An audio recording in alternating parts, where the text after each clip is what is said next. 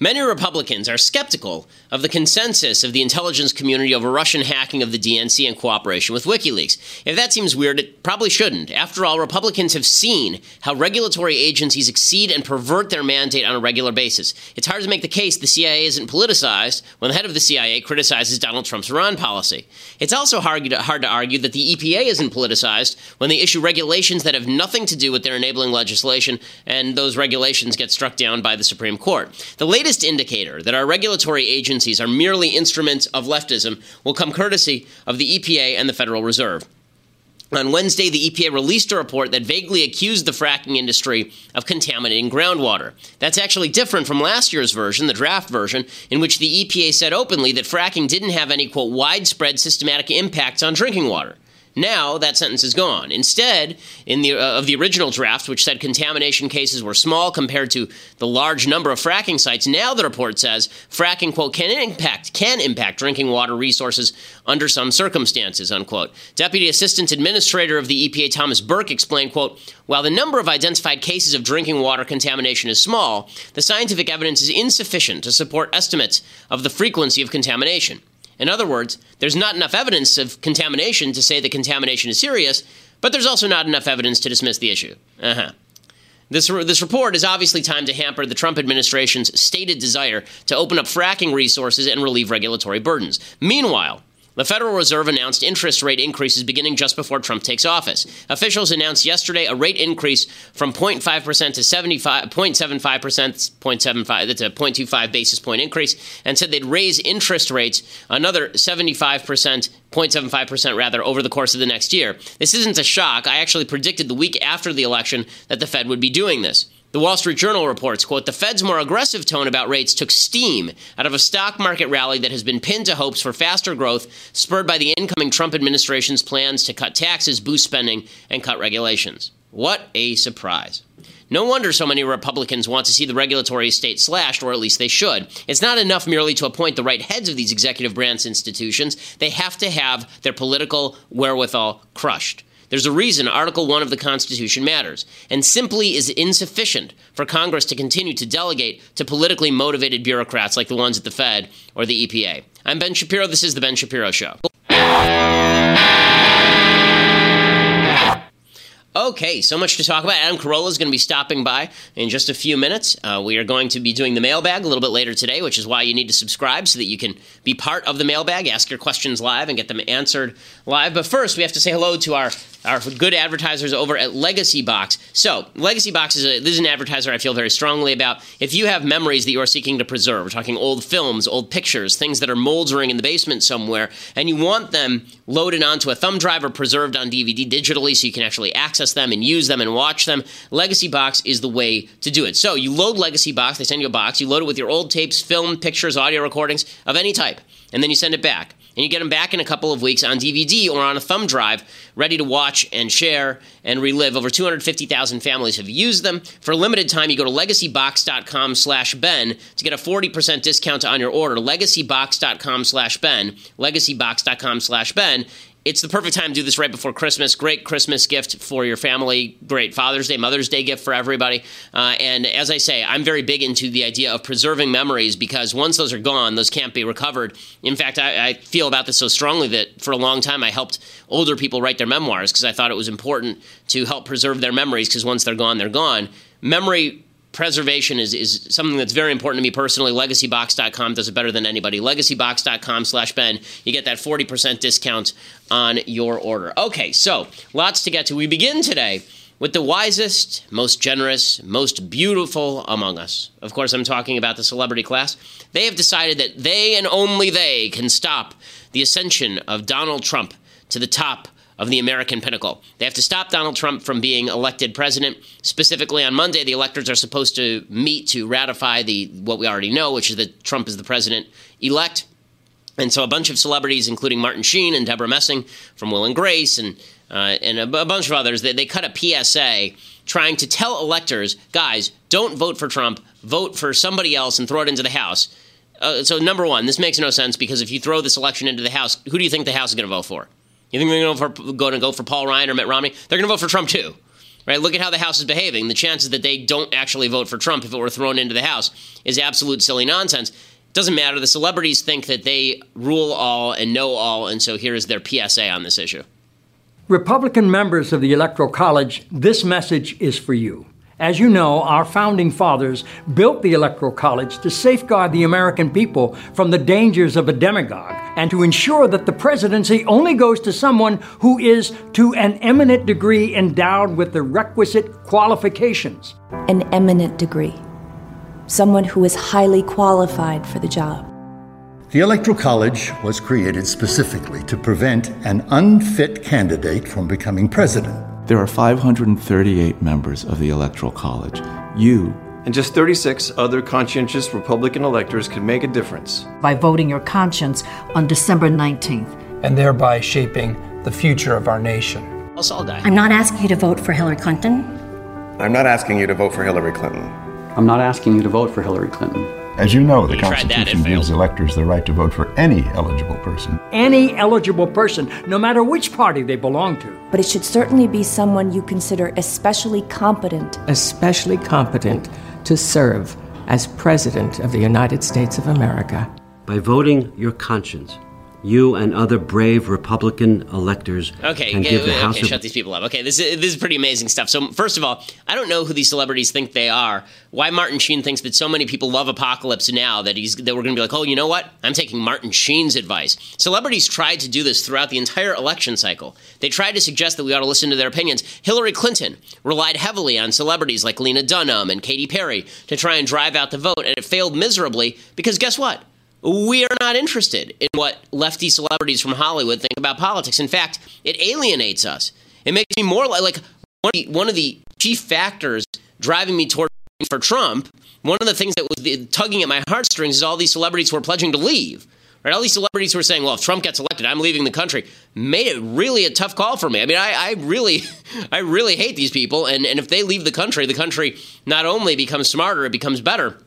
And now here they are trying to lecture electors into moving away from Trump. I have to also say, I don't know who the producer is on these PSAs, but they always get the same producer for these PSAs. They always have like some crappy Elton John piano music in the background, some meaningful piano music, like playing Candle in the Wind in the background.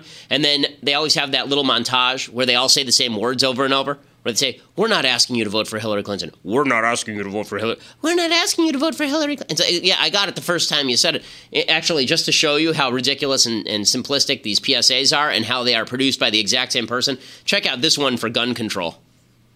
Columbine. Virginia Tech. Tucson. Aurora. Fort Hood. Oak Creek. Newtown. Newtown. Newtown. Newtown. How many more? How many more? How many more colleges? How many more classrooms? Yes, we all get how this works. Okay, so we need some new creative directors here. How about some new creative directors in charge of the celebrity PSAs, because these are really ridiculous. Well, you know what? I'm going to ask Adam Carolla about that. Adam Carolla joins us now on the line. Adam is, of course, the guy behind the new documentary, The 24-Hour War. Really fantastic documentary. I had a chance to watch it. It's about the battle between Henry Ford II and Enzo Ferrari at Le Mans. This is the 24-hour race. The documentary is fantastic. The 24-Hour War. It is really worth watching. Adam, you produced and directed this? Yes. Yeah, it's really well done. I mean, it's a beautiful film to watch. It moves really quickly, which makes sense. It's a racing film, but it's also quite fascinating. So I want to ask you about the film, obviously. But first, preliminary question. Have you seen the celebrity PSA that just came out asking the electors to vote not for Donald Trump? And it's like Martin Sheen gazing wistfully into camera and asking the electors to betray the voters? Yeah, I don't know. Well, first off, it's a weird thing because they have the crazy hubris that it's gone in Hollywood. Like that part, that part where you have to float over yourself and monitor yourself and realize what you must sound like to other people or what you might sound like to other people. They've lost that in Hollywood. We all need to do that before we leave the house every day, and every interaction we have. What does this sound like, or what does it look like when you're at the supermarket and there's a line and you want to walk to the front of the line in front of 10 people who have been waiting? That's what you want to do, but what it looks like and what you feel like are totally different things, and we've lost that. Certainly in Hollywood. Well, I think that they need to hire you. If they're going to do one of these, they need to hire you as director also, because as I was pointing out, every one of these PSAs looks exactly the same. It's the same 10 celebrities standing there gazing into camera with either a black or a white background, and then they come to some phrase, and 87 people repeat it in a row, and then that's supposed to be meaningful because they all agree. So you're a director. I mean, just on a directorial level, it must be a little insulting to you. Yeah, and I love when they do the, not one more woman raped on campus, not one more child left behind, not one more child that goes to bed hungry, not one more. It's like, okay, that's a fantastic plan, and it's as effective as the end war bumper sticker that's on the Prius at the Whole Foods in Santa Monica. But what exactly would the plan be? Well, Adam Carolla, I do want to ask you about your film because I know you have limited time here. So what got you started in deciding to put together this documentary, The 24-Hour War? I know you're a car fanatic. I mean, if we go to your studios, it's all these beautiful vintage cars. What got you really interested in this particular story? I was aware of it. I did another documentary called Winning the Racing Life of Paul Newman, so I was sort of started to get bits and pieces of stories about Le Mans, which is the biggest race in the world, which has been going on for about 100 years, and it's the most prestigious race in the world. And Paul Newman went to Le Mans in 1979 and actually won his class in Le Mans. So I was interested in Le Mans and the history of Le Mans. And when I started, and I'd always known about the story about Ford wanted to buy Ferrari. Ford, the basic story is the American automotive manufacturers had banned racing. And Ford II, Henry Ford II, was on the board, and they all had this handshake deal of no racing. But GM had created the Corvette, and they were out racing every weekend. And these were privateers, but they had the support of GM and Chevrolet, and they were out winning, and the market share shifted about 15% in 1 year, which is huge if you really think about 1962, and your only choices are pretty much Ford or GM, and GM takes 15% of that market share in 1 year because of it was win on Sunday, sell on Monday. Mm-hmm. So Ford had nothing to race. They just made these big land yachts, and they didn't have anything sporty that they could go out and modify and race. So Ford, way behind, and eventually just said, screw it, we're going racing too. We don't have anything to race. He said, I'll just buy Ferrari outright, and all they do is race and win, and we'll jump right to the top, we'll go right to the front of the racing line by spending, I think it was $16 million at the time on Ferrari. And at the last minute, Ferrari threw him out of his office, and Henry Ford II went back to Dearborn, vowing to beat him in his own backyard at Le Mans, the biggest race in the world that Ferrari dominated at. That's an amazing story, and again, really well done film. Adam, you look at the auto industry today in America, and it's obviously very different than the sort of kind of creativity and hard-charging nature of the auto industry back in the 60s. What do you think changed in the United States about the auto industry? Because now so much of the auto industry was on the public dole, thanks to the Obama administration. The fact that it even needed the public dole is kind of a sad commentary. So much of foreign cars is now manufactured in America, too, so the idea of even made in America is not really totally accurate. What do you think the differences are between the auto industry in the 60s when the American auto industry dominated the world and the American auto industry now? Well, they're back on the rise now. What the American auto industry suffered from was, it's the same thing. We had the big three automotive manufacturers out here, let's say in the 60s, around the time of this movie. We had the big three, and we had the big three networks back then. And when you have a big three and you have a monopoly, or at least essentially a monopoly, they can buy Ford or they can buy GM Chrysler, whatever, but they can't buy Honda, Toyota, Lexus, whatever, Datsun, Nissan. All right.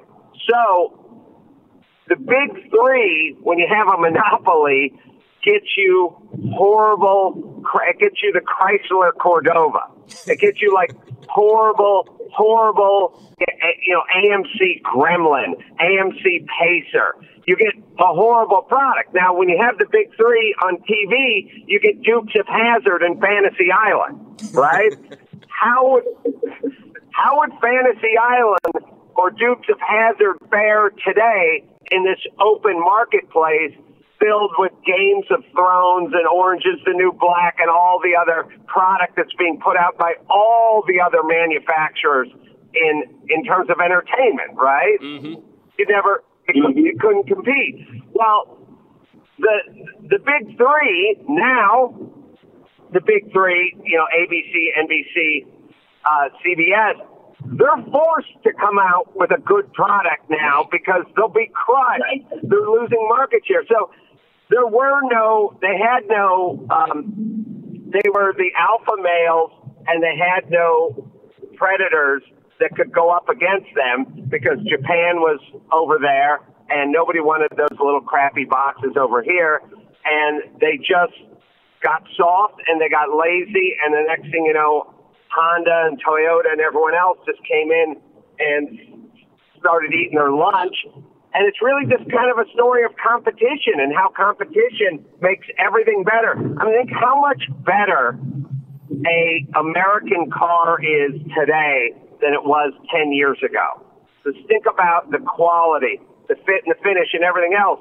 It's because they're forced to, or they're going out of business because Lexus and Infiniti, Nissan, Mercedes, BMW, Audi, they'll never stop. Yep. They'll never stop improving their product. 100%. So the documentary, for those who haven't seen it, is The 24-Hour War, and it is really worth watching. I have seen it. It's tremendous. Adam, where is it available? What's the easiest way for people to see it?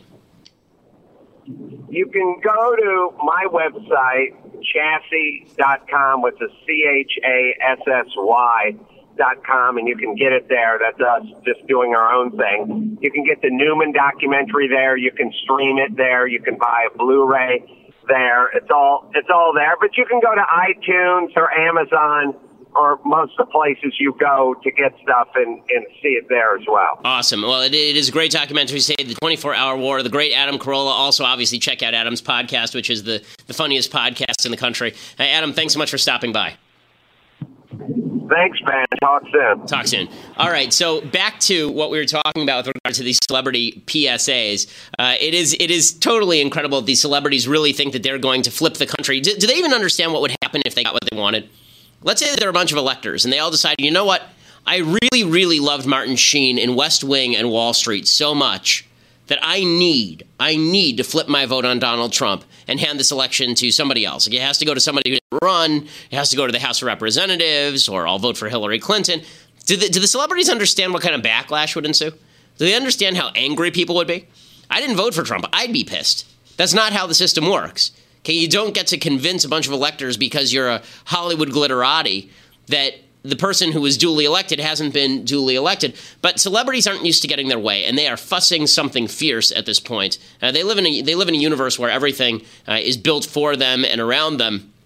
And when life doesn't go their way, they can't handle it. It's why you see celebrities crying and weeping and gnashing their teeth. It's why you see Joy Behar, who, as I've said before, individually lowers the IQ of the United States by at least a standard deviation. That is why she says that we can still stop Trump on the show The View that destroys brain cells at an exponential rate. Actually, this is why we show short clips of The View. If we actually showed long clips of The View, by the time we finished the clip, our entire audience would be dead simply because of brain cell loss. But here's Joy Behar.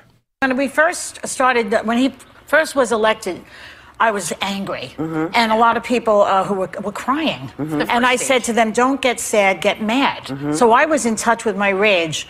Today, I read, I read the New York Times, I read other things, and I realize that the Democrats are not going to do what they have to do to stop him.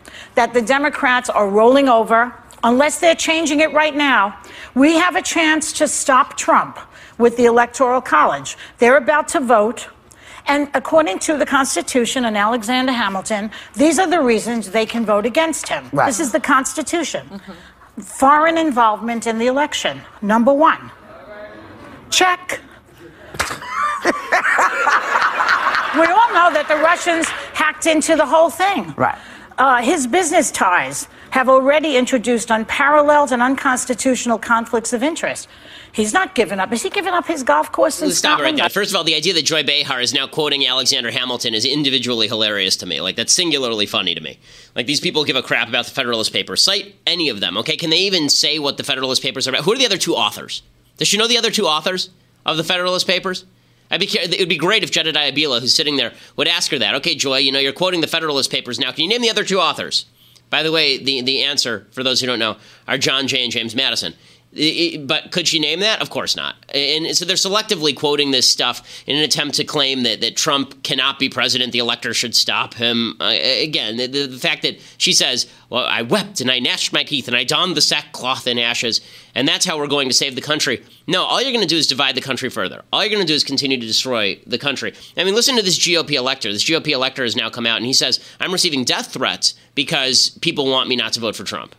What have people said to you? What are the threats? Mm-hmm. Well, I've had people talk about putting a bullet in the back of my mouth. I've had these death wishes of people just saying, I hope you die, or do society a favor, throw yourself in front of a bus.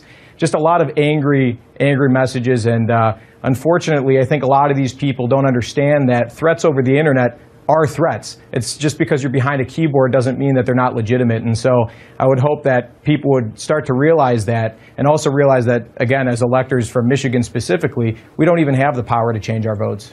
Okay, and that's true. They would actually be prosecuted in Michigan if they change their votes, because the state gets to determine how exactly their electors act when they are in the Electoral College. But, of course, celebrities don't care about that. We have to pause here for a second and say hello to our friends at Birch Gold. So if you're looking at what the Fed is doing right now, and the Fed has begun to raise interest rates, they plan on raising interest rates significantly over the course of the next year, you're concerned about how that's going to impact the stock market, you're concerned about what that's going to do to the value of the dollar, then you need to go and buy some gold right now, invest part of your portfolio in precious metals. Birchgold.com.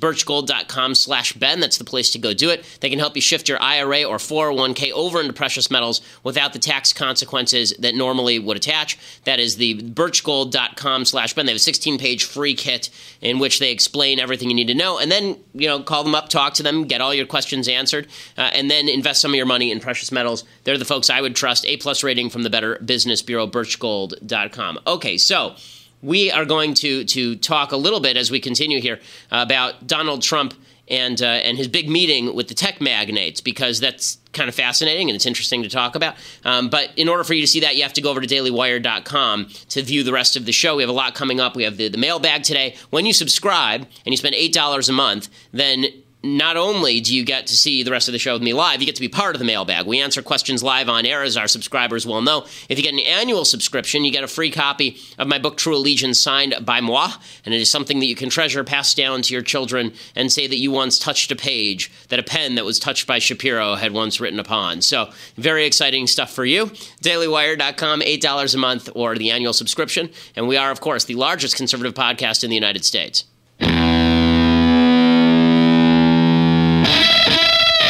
Okay, so while the celebrities try to steal the election away, while the celebrities try to run away with this election, and while they threaten, and while leftists threaten electors trying to undo an election that they said, I remember when Hillary Clinton said that it was a threat to the republic not to accept the results of an election. Democrats seem to be having some trouble with this one.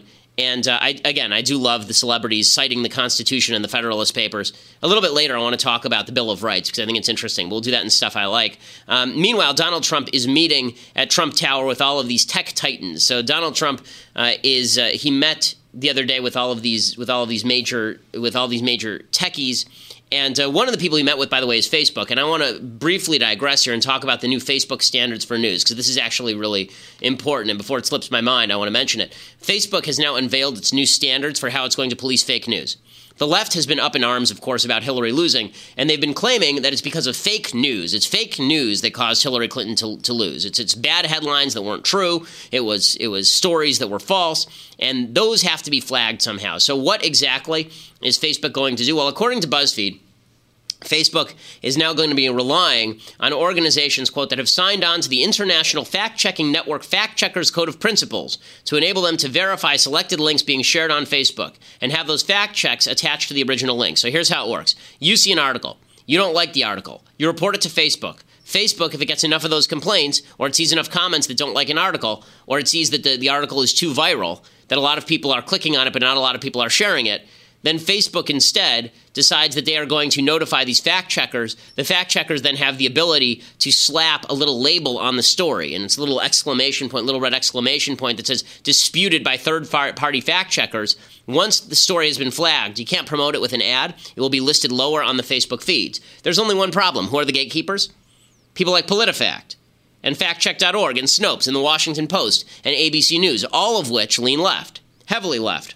PolitiFact is one I know pretty well because I've been rated by PolitiFact, and PolitiFact is utterly full of crap. PolitiFact is so full of crap that in 2009 and 2012, they analyzed President Obama's claim that you'd be able to keep your health care plan and keep your doctor if you wanted to keep your health care plan and your doctor. They rated it half true in 2009 and in 2012. And then by 2014, they rated it their lie of the year. So they're real quality fact checkers. They're not leftists at all. They're such leftists. But here's how the left operates, by the way, when they do the fact-checking routine, and it really is disgusting. What they do is they take something that is true, and then they argue with the terminology. So, for example, I cut a video called The Myth of the Tiny Radical Muslim Minority, in which I went through a bunch of polls of Muslim countries all over the world and what Muslims in those countries thought about things like, should the country be governed by Sharia law, which includes chopping off people's hands for thieving and punishment of death for adultery and all other sorts of brutal, barbaric things that we don't apply in the modern world. And I went through all these polls, and I set a standard. And I said very clearly what the standard was going to be for how I analyzed whether somebody was extreme or radical or not. And the way that I did that is I defined it as the people who supported Sharia law, not just Sharia law in terms of like civil law, but in terms of criminal law. Like they wanted Sharia law to govern in their country. And then I talked about support for terrorism. I talked about support for honor killing, for example. And so here's how PolitiFact rated that. They said, in the first place, Shapiro consistently used the highest percentages available in the surveys to maximize the number of Muslims he could tag with the radical label. Well, I mean, I did define the standard and told you what it was. Secondly, he used a broad definition of radical. To choose one main example, there are many varieties of how people interpret Sharia law, and support for it says little about a person's specific beliefs. Well, that's not true. It is true there are many varieties of Sharia law, and I've discussed that before on the program, but these polls specifically asked Sharia law governing in your country. Okay, there's not a person who is moderate who believes that. That's like saying that a Christian believes that biblical law should govern in the United States. Is that person extreme? Yeah, that person's extreme. Right? If you think that biblical law should govern in the country, that would make you an extreme Christian by PolitiFact's definition for sure. But if you say the same thing about Muslim law, then it's not. What's hilarious about the PolitiFact rating is they look at my statistics, the ones that I suggest, right, where talk about the number of radicals in, for example, in Egypt or Indonesia. And the totals that they come up with still well over 19% of all Muslims on planet Earth are radical by their measure. And then they say, to be clear, we're not saying 19% of these Muslims are radical. We're simply saying by applying different but reasonable criteria to the same data, you can reach a vastly different result. Okay, that's an amazing... And then how did they rate my claim? They rated it false. Not half true, not mostly true, not mostly false, false, outright false, right? Simply based on their opinion. That's how PolitiFact rates things. So one of the reasons why I am concerned is that PolitiFact is biased. I mean, just to take, again, the example where I was actually analyzed by PolitiFact, listen to this. This is amazing. It says, in 2 countries, Shapiro focused on support for honor killings.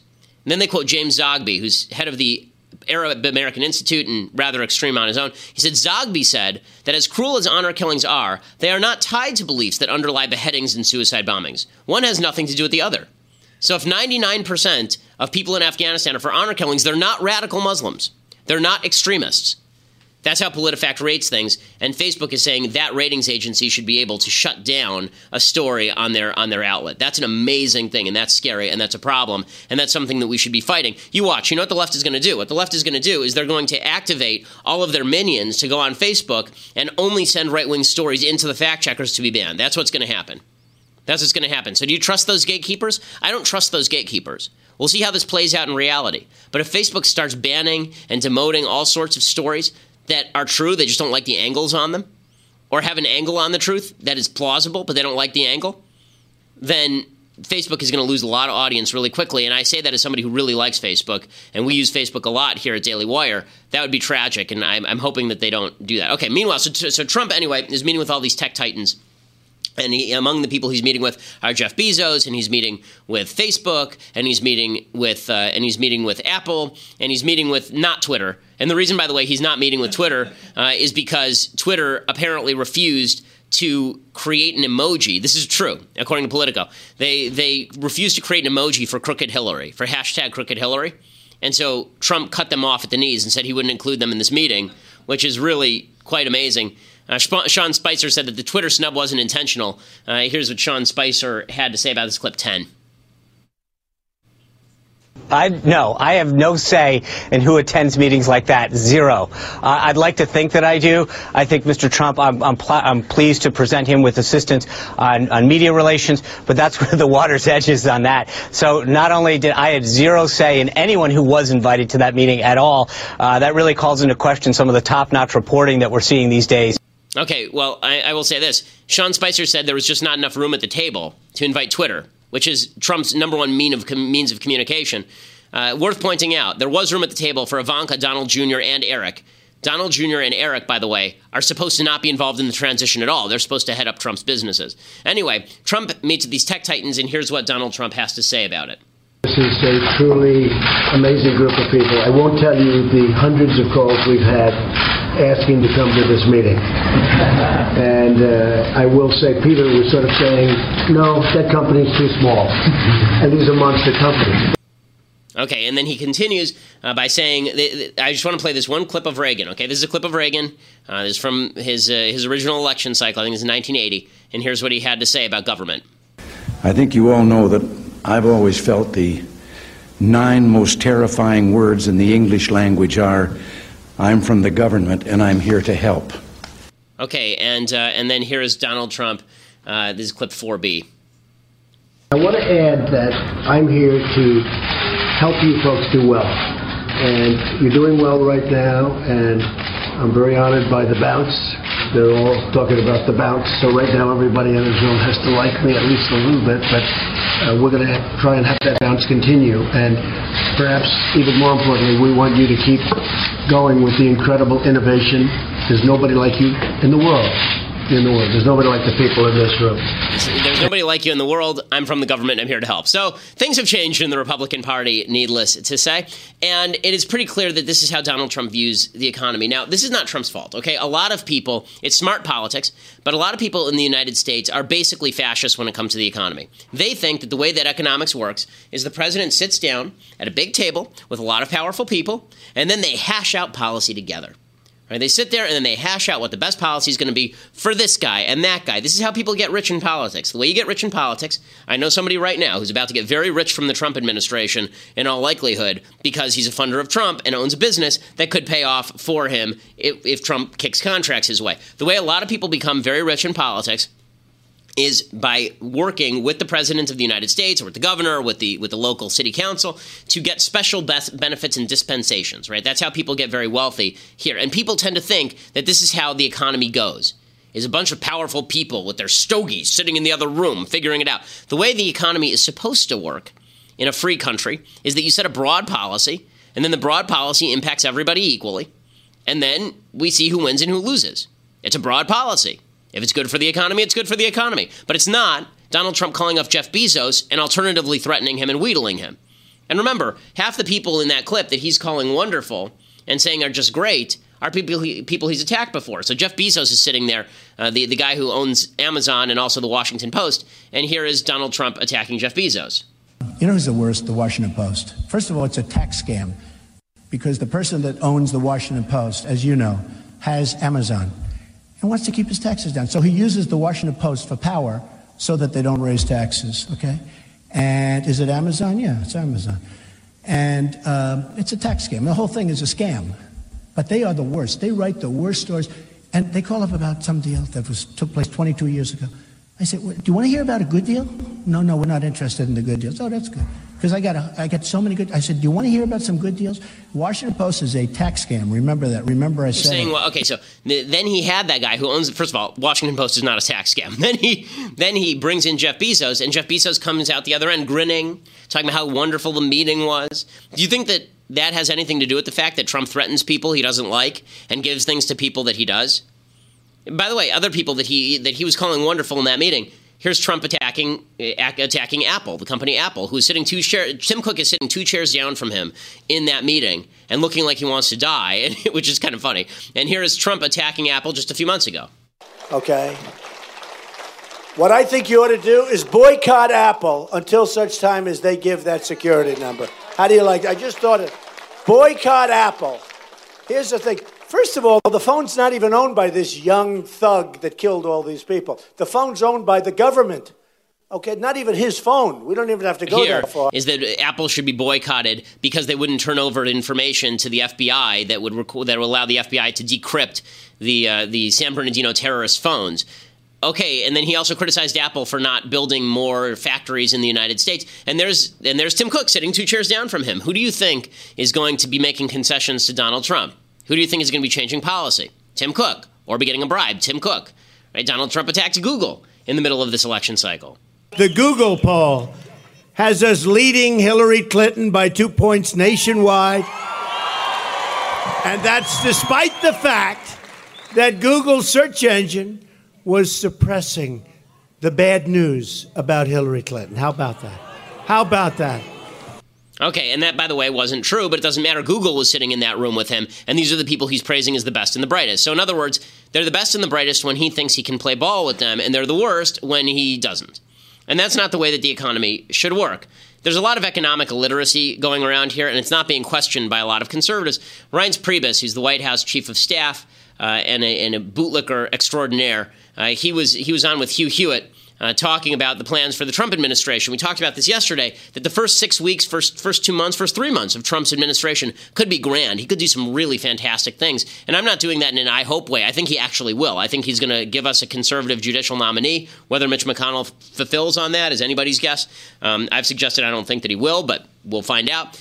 Trump could pass some tax reform, which would be great, do some regulatory reform, which would be great. But Reince Priebus then said this to Hugh Hewitt, and this is an amazing statement that is totally ignorant of how basic economics operates. We can make everything here, or our goal should be to try to make everything we can in the United States so that the money gets put in the pockets of Americans. That's fully insane. I have a question for you, the listener. Okay? Do you make everything that you own? Do you sit out in the back and sew your jeans? Do you get calico from wherever calico is made from? I don't even know. And you sit out there and you press your calico and you dye it blue and then you make your own jeans? Do you make your own T-shirts? Would that make you richer or poorer if you did? There are lots of places around the earth where people are on subsistence diets because it's all they can farm in their backyard. Are they rich or are they poor? Or are you richer for being able to go to the supermarket and trade for things? Okay, this is idiot economics. Idiot economics. We're going to make everything here. We don't want to make T-shirts in the United States. You know why? It would cost 5 times as much for a T-shirt. I like getting a T-shirt for $7 off Amazon. That was made in Vietnam. I think it's great. You know why? Because then I can spend money on things that I actually care about. This idea that everything has to be made here. Again, this is economics for idiots. 2 principles in economics for idiots. 1, make everything yourself. Okay, that ignores comparative and competitive advantage in trade. You personally, you don't want to make everything yourself. You don't want your kids making everything themselves. The people who make everything themselves are poor people. Okay, that's just the reality. That's principle number 1. That make everything yourself, nonsense, stupidity. And principle number 2 is you want the government so deeply involved in business that they're picking winners and losers because, after all, that's how the sausage gets made. That's a disaster area. And I understand people are over the moon about a lot of the publicity here, and they should be. I mean, Trump's really good at this. Trump is very good at garnering publicity and making himself look all powerful. He's not the first guy to do it. Obama did it back in 2009. He had all of these roundtable meetings with big business executives in an attempt to shame them and humiliate them. And it worked for him. He became very personally popular. It doesn't mean it's a guarantee of good policy.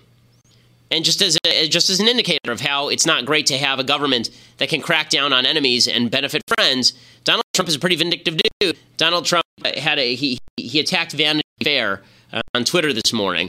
He said, has anyone looked at really poor numbers of Vanity Fair magazine? Way down, big trouble, dead. Graydon Carter, no talent will be out. Now, I have to say, I think it's hilarious when Donald Trump attacks Vanity Fair. But the reason he's attacking Vanity Fair is because Vanity Fair had the temerity to run this piece. Right? They ran this piece. Trump Grill could be the worst restaurant in America. Okay, that's the piece that they ran. And so he took to Twitter, the president-elect of the United States, because somebody criticized his stupid restaurant, took to Twitter to criticize Vanity Fair. Do I think it's kind of funny? Yeah. Do I think that that's a good indicator for how he's going to treat business? Not particularly. Well, meanwhile, the controversy continues to spiral out of control with regard to the Russian hacking. Democrats, without evidence, continue to maintain, like Joy Behar, that the election itself was hacked. Republicans act like Vladimir Putin is not a human and they don't know who he is or why he exists. And the media continue to overplay every hand they've been given. NBC News last night reported that, according to their sources, Vladimir Putin personally authorized the hack of the DNC. That what started as a feud with Hillary Clinton quickly became an effort to damage the political process in the United States. And at the center of it all, the Russian president himself. New information derived from diplomatic sources and spies working for U.S. allies points directly to the Russian president, with one high-level official saying that Putin's role was to direct how the hacked material from Democrats was used. His objectives multifaceted. It began, one official says, as a vendetta against Hillary Clinton after the former Secretary of State criticized Russia's parliamentary elections back in 2011. Okay, so now they're claiming that Putin personally authorized it. I probably think that's true, but again, that's because I think Putin is the worst person in the world, and I think that all 17 intelligence agencies of which we are aware have pointed to Russia as being involved, and Putin runs the government, so that's not a big stretch. But it is worth noting that in this story, again, they're citing unnamed sources. It's always unnamed sources. That's why an investigation would be a good thing. On the other hand, it's worth noting also that Loretta Lynch points out something, as Andrew Klavan puts it, the blandly sinister attorney general. She says that all of this talk about the election itself being hacked, that's a bunch of crap and there's no evidence for it. And it isn't even a matter of the results. It's people's faith in the system and the faith in the integrity of the system. At the same time, the Department of Homeland Security was very actively engaged in reaching out to every state to make sure that they had access to every resource they needed to protect the state electoral system as well. And fortunately, we didn't see the sort of technical interference that I know people had concerns about also in terms of voting machines and the like. But a lot of education went on about that, a lot of training went on about that, and a significant number of states did reach out to DHS and talk with them about those issues. So on the left, what you're seeing is people overplaying it, despite the evidence that even Loretta Lynch acknowledges that the election was not hacked. And people saying that it's an illegitimate election, it's not true. As I said, since the very beginning of this particular round of the scandal cropped up, I think the Russians hacked the DNC. I also think that Trump would have won anyway, because the statistics just don't bear out the idea that WikiLeaks impacted the election that deeply. But on the other hand, you have people on the right pretending that Vladimir Putin is wonderful and glorious and nothing bad has happened here. My favorite is when people say, and I've heard this now from a couple of people, why would Vladimir Putin want Donald Trump elected? Because of everything he said the entire campaign? Like all of the things? You can't name a thing he said that was bad about Vladimir Putin during this campaign. Kellyanne Conway, who's just become a prolific liar, she said that it was irresponsible for the White House to say that Trump wanted the Russians to hack Hillary.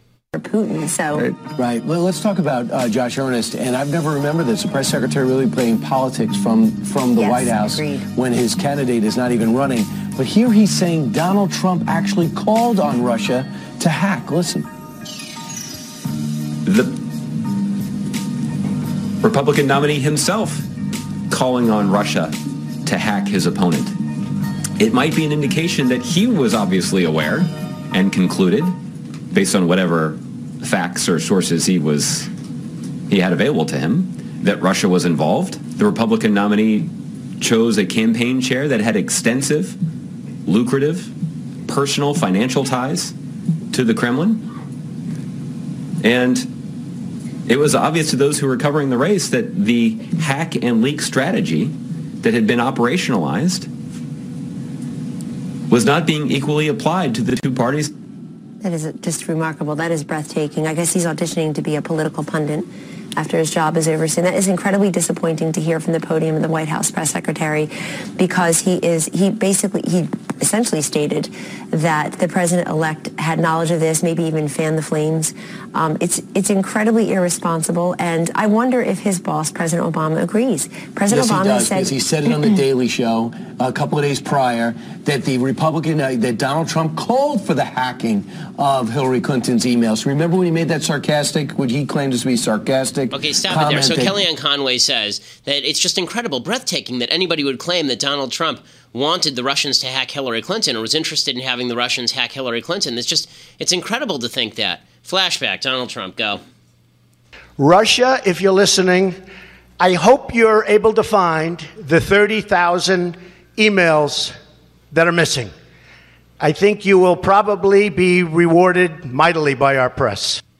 Yeah. So, I'm not a big fan of falsehood. And the idea that on the left, that the election itself was hacked, and on the right, that the Russians have nothing to do with anything, they're the wonderfulest people we've ever seen, is really disturbing. It's very rare that I find myself in agreement with Lindsey Graham, who I think is wrong about a lot of things, but the senator from South Carolina gets this one right, and he says that if we just allow Russia to get away with everything, they're going to continue to push.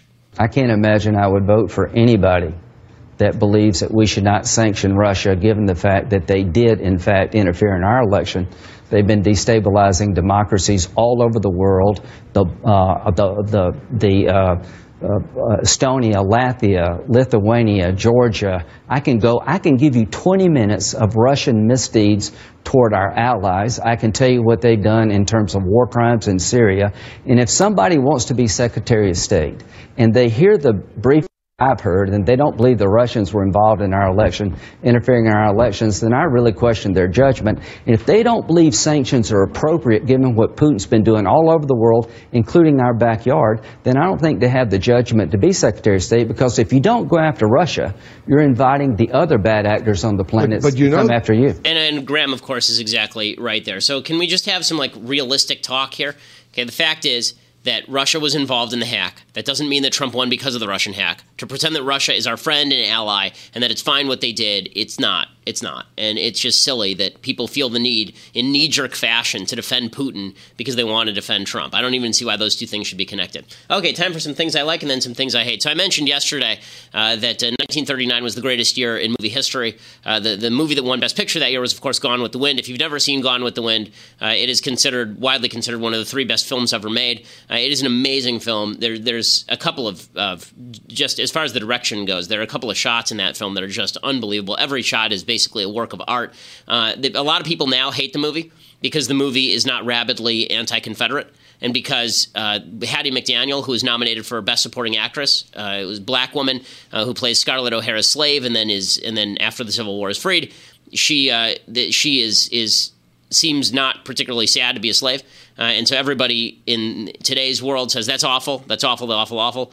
Okay, well, it's also possible that it's a work of fiction written by a Southern woman, and it reflects some of the biases of the time, but that doesn't change the quality of the film. Also, not every story has to be the same. Not every story has to be 12 Years a Slave. 12 Years a Slave is much more realistic as to how slavery was than I think Gone with the Wind is, clearly. But that doesn't mean that Gone with the Wind has to be seen as some sort of referendum on slavery generally. I don't think Gone with the Wind is making the case for slavery. I think that it's making the case that actually the world of the old Southern chivalry, the old Southern romance is dead. That's what Rhett Butler sort of represents. And finally, Scarlett learns that's something worth embracing if you're going to speak metaphorically. In any case, here is the trailer from Gone with the Wind, also one of the great scores of all time.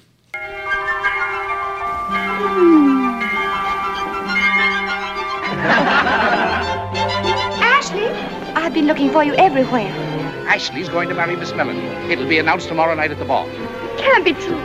Ashley loves me. Whatever comes, I'll love you just as I do now. I can't think of anything bad enough to call you. Winner of 10 Academy Awards, including Best Picture. That's Rhett Butler. He's from Charleston. He has the most terrible reputation. That's what's wrong with you. You should be kissed and often, and by someone who knows how. Wah, wah, wah. This war talk's spoiling all the fun at every part of this. Another triumph for our magnificent men in arms. There isn't going to be any war. A story of the Old South. You think you could parade right through the Yankee Army with a sick woman, a baby, and a simple-minded darky? I won't think about that now.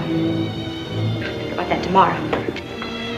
It's a historic moment. You can tell your grandchildren how you watched the Old South disappear one night. When the war's over, Ashley. Oh, Scarlett, you're so sweet to worry about, Ashley. It is. I mean, forget about the politics of it. It is a very, very good movie. And I think that is something worth noting here, is that a movie can be great even if you think the politics of the movie are bad. And that's something that the left refuses to acknowledge, but I think that we should all acknowledge, is that art doesn't necessarily have to represent your point of view to be great art. Okay, time for some things that I hate.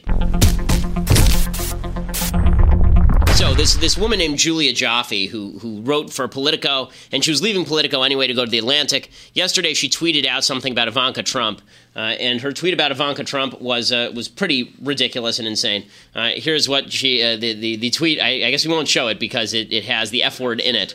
So guys, we need to do a better job blocking that out next time. But in any case, what she actually tweeted was either Trump is effing his daughter, right? Because there's a story about how she's going to act as first lady. It says either Trump is effing his daughter or he's shirking nepotism laws, which is worse. Okay, that's a pretty ridiculous tweet. Okay, the idea that Ivanka is going to act as first lady, well, it's kind of bizarre. The idea, again, that's just in bad taste. It's in poor taste.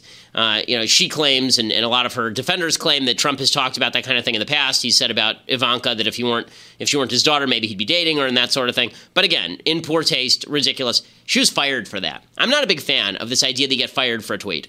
Like, unless the tweet is something that is so egregiously beyond the pale. And this is pretty bad, but I don't think this fulfills the quotient. I mean, it's not an open endorsement of Hitler. And even if it were, I think there's a good case to be made that depending on what your job is, it's not fireable. I'm not sure this is fireable. I think that the rush to fire people based on things that are pretty clearly bad, that's clearly a bad joke, in my opinion. That's over the top. Believe me, I have no love for people on the left who tweet things like that. But if we're going to get into the business of everybody gets fired every time somebody says something offensive, it's going to become a pretty ugly world. And that, by the way, is the way that the media now work.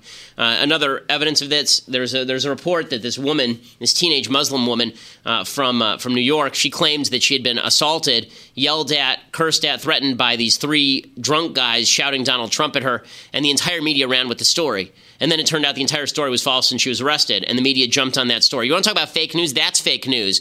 Where are the fact checkers from Facebook on that? Other fake news, by the way, what people are willing, bottom line is people are willing to jump on stories that confirm their biases. There are stories that are too good to check. One that I fell for, I think a lot of people fell for, was this story about Santa. Did you guys see this story? This story about this kid dying in Santa's arms? So so I don't know if you guys have the actual video of Santa talking about it, but here's the video of Santa talking about it originally. And all you can do is you have to start off that jolly voice, that kind of stuff, since, what's this I hear you're going to be missing Christmas this year? Yeah, you tell me I'm dying. Really? Well, you're not going to miss Christmas. Y'all's already had your present already. We knew you wanted this for a long time. And he's like, really? Yeah, sure. And I got it right here for you. And brought it up to him, and he could barely unwrap it, So I helped him. And he saw the Paw Patrol, so that put a grin on his face, and he kind of laid back in the pillow.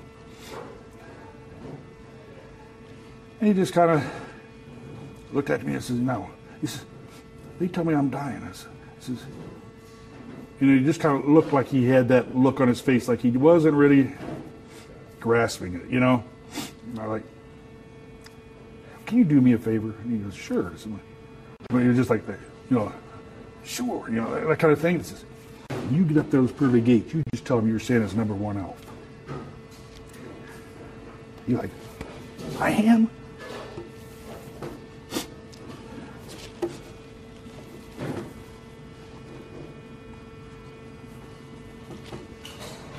You sure are.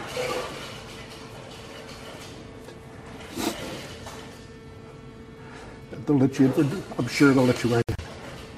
He goes, they will? I said, I know it. So he just came up and he gave me a big hug. I had on me. He just kind of looked up at me and he says, Santa, can you help me?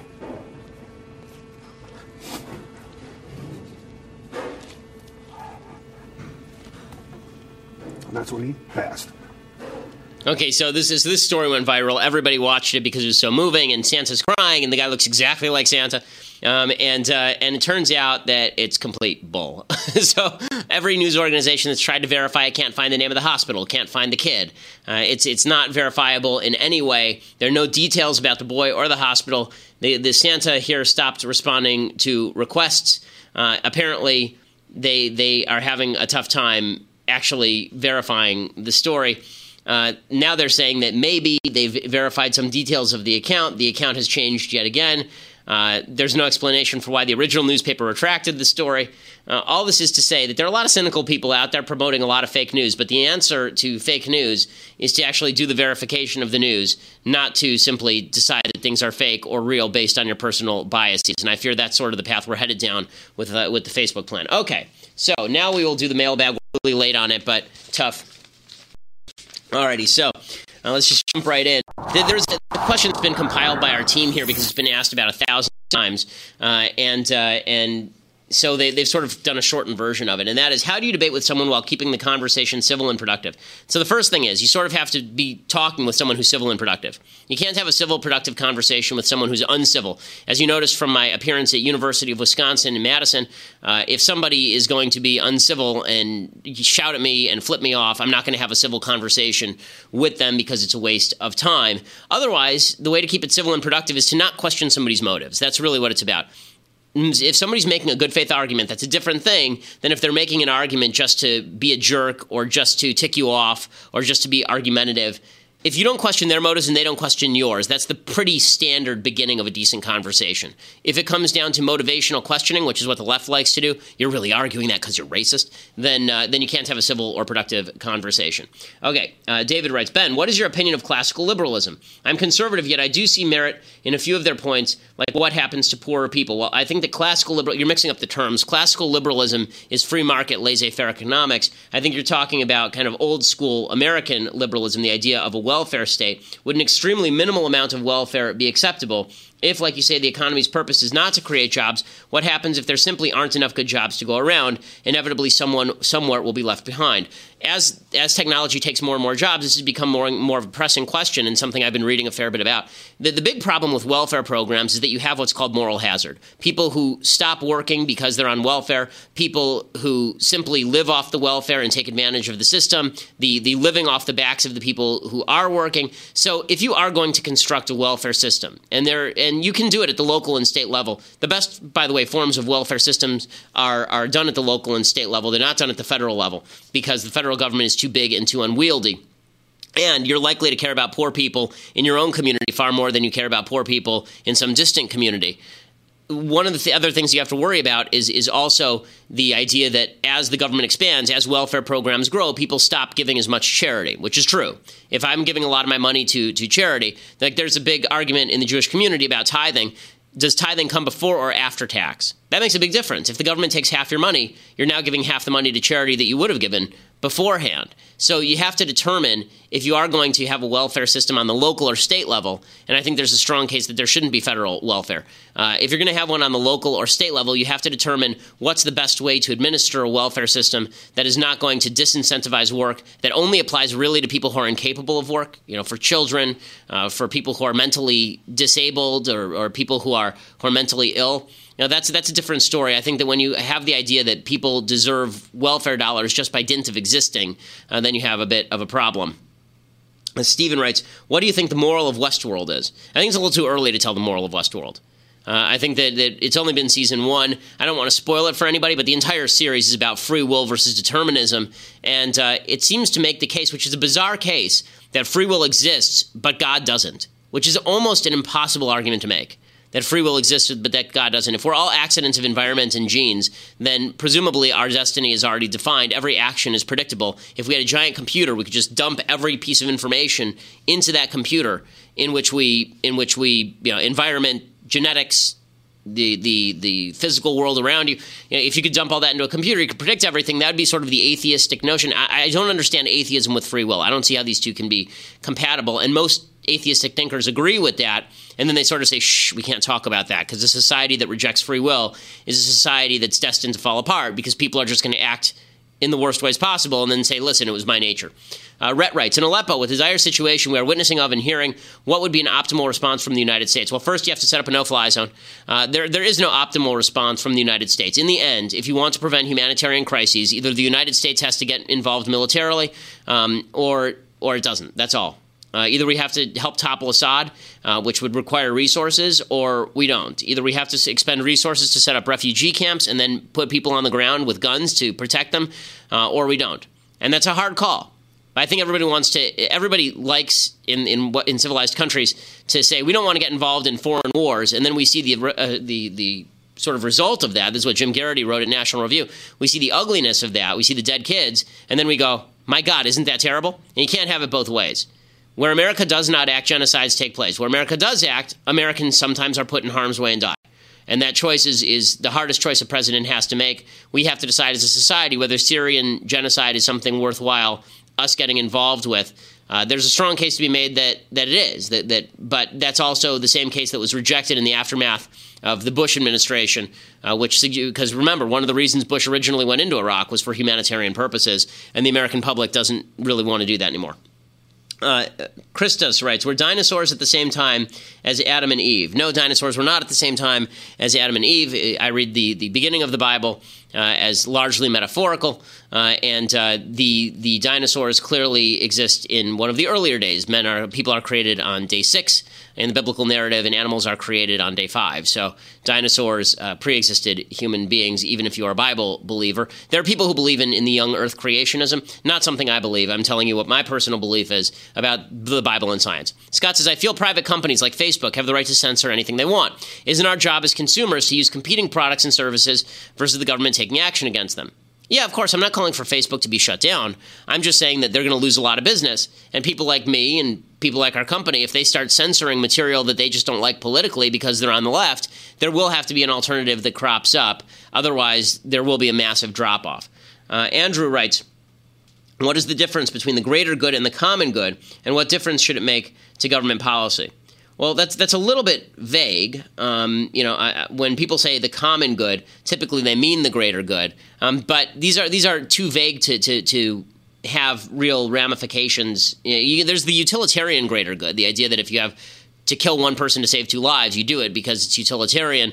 And then there's I suppose the common good would be the idea that you redistribute resources to help everybody, but I'd need more specific definitions of the term to answer your question more precisely. Donald writes, do we need First Amendment protection extended legally to social media?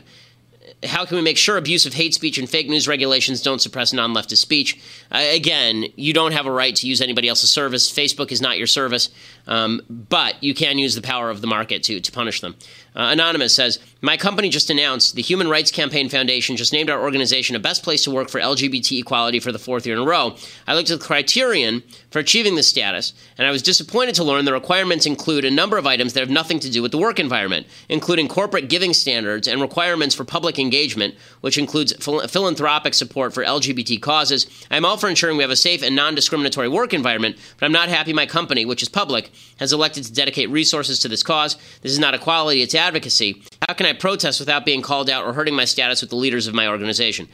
You can't. I mean, you sort of have to acknowledge the reality of the situation in which you find yourself. Obviously, your company takes pride in this. That's why they're giving money. That's not to say that stockholders couldn't say that's a waste of money, and that's something that you shouldn't be engaging in as a company. David says, how are you going to explain the Thug Life videos to your children when they're older and inevitably see them? Number one, I don't make them. Number two, they are hilarious, and I think that my children will have a sense of humor. Joseph says, if all this alleged hacking has been happening, don't the Democrats know Obama is still the president? All this alleged hacking has been happening on his watch. Shouldn't he be held accountable? This hacking did not allegedly start happening this week. It has been happening for... Yes, that's absolutely true. The hacking is partially Barack Obama's fault. He's been incredibly soft on Putin. The reason that he didn't want to go after Putin is because Putin has been supporting his stupid policies in Syria and has been the supporting force behind the Iranian nuclear deal. Obama didn't want to piss off Putin. That's why he didn't talk about any of this stuff. And the result was that his girl may have lost the election. And the result certainly is that now people look at him and say, boy, what a hypocrite. Now you're talking about Russian hacking. But you had no problem with it 5 minutes ago when Putin was doing it. Okay, this brings us to the end of the week, and we have lots to talk about, I'm sure, next week as the electors meet on Monday to ratify the decision of the electorate to make Donald Trump president-elect of the United States. You have yourself a wonderful weekend, and we will be back with more.